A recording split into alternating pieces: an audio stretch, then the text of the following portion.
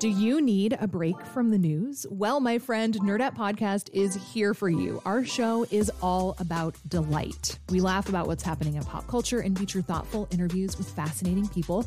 We even have a monthly book club that you can participate in. I could just go on and on about it. I loved this book. It was an experience, I'll tell you that. I discovered authors I had never heard of, and I'm really happy that I did.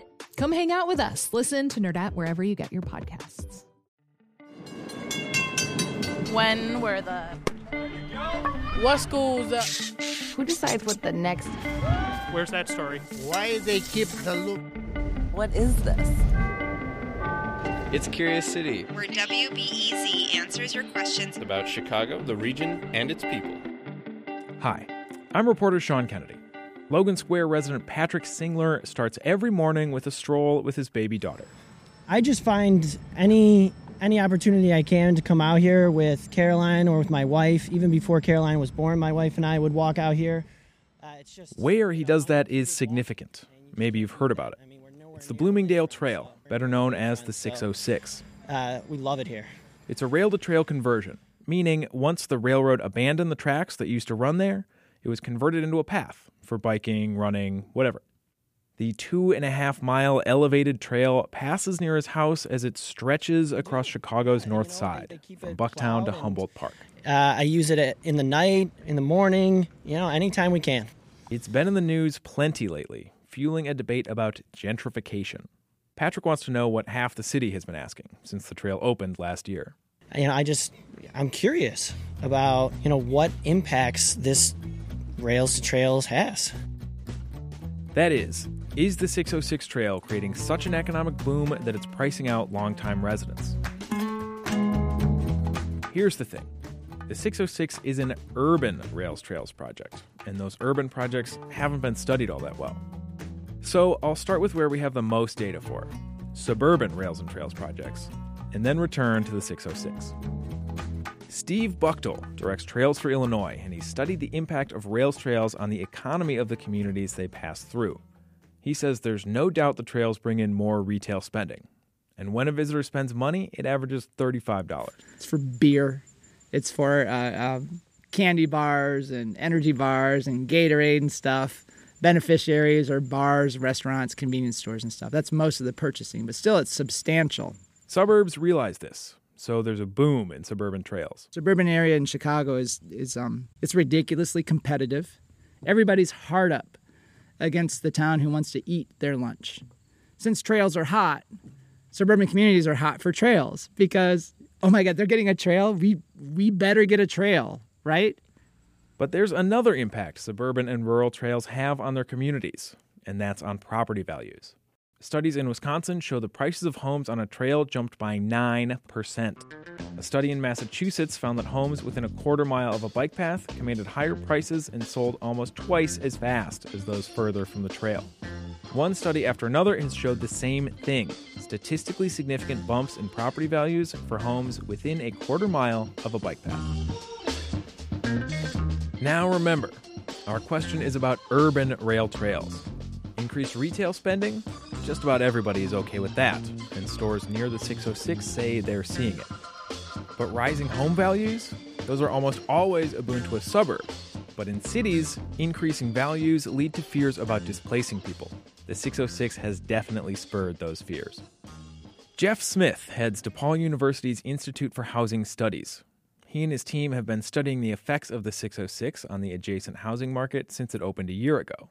Their report isn't quite final yet, but he does have some early results. Property values are going up, and that you would think that's a great thing. And for most people, it is. It's kind of a double-edged sword in some way where it's great. Hey, my property's now worth 20-30% more than it was 2 to 3 years ago, but now I have to pay taxes, to that on that higher value. And for seniors or other folks who are on fixed incomes, that can be a challenge.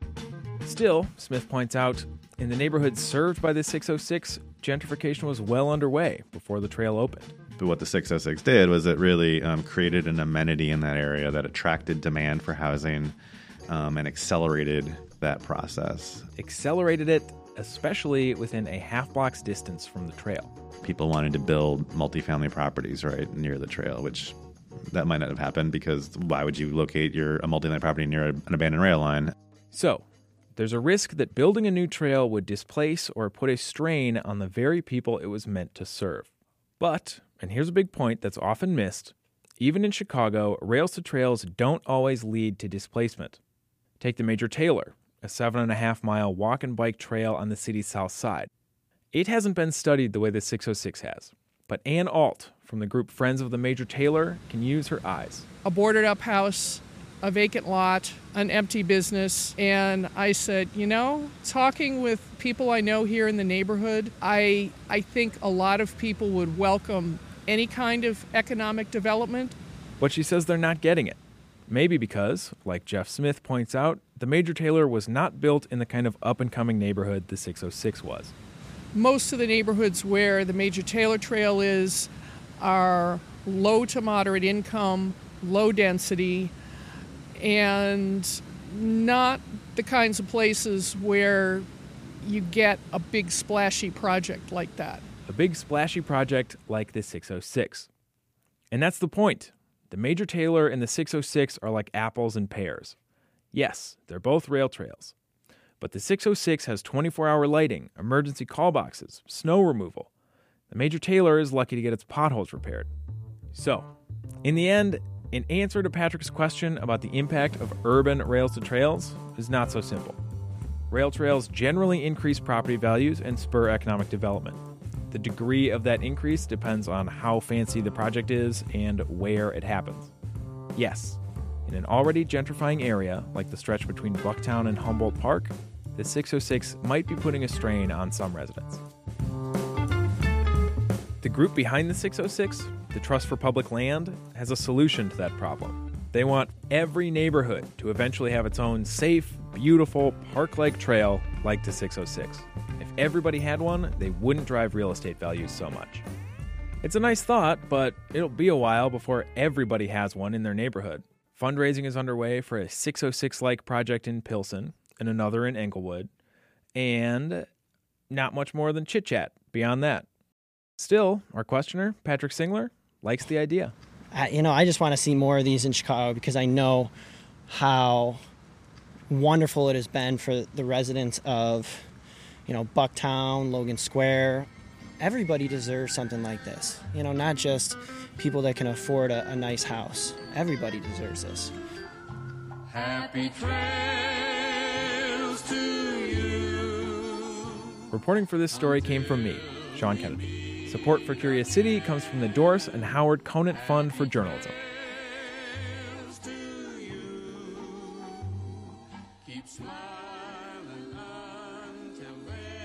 Curious City is supported by the School of the Art Institute of Chicago, offering a Master of Science in Historic Preservation.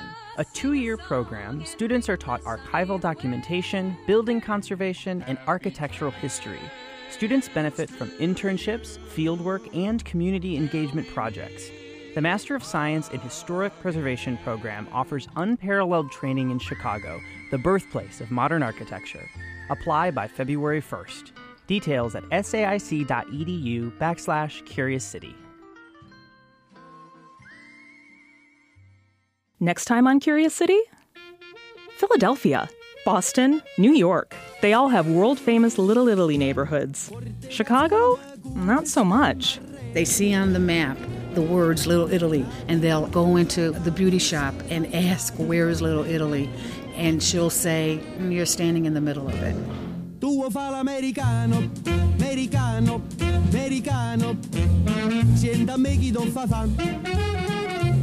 Putting the little in Chicago's Little Italy. That's next time on WBEZ's Curious City.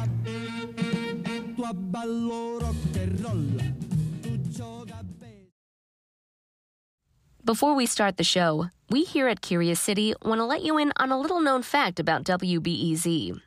89% of all our funding comes from community support, including contributions from curious listeners like you. If this program has changed how you see Chicago, please consider supporting this program at wbez.org/curious. Thank you.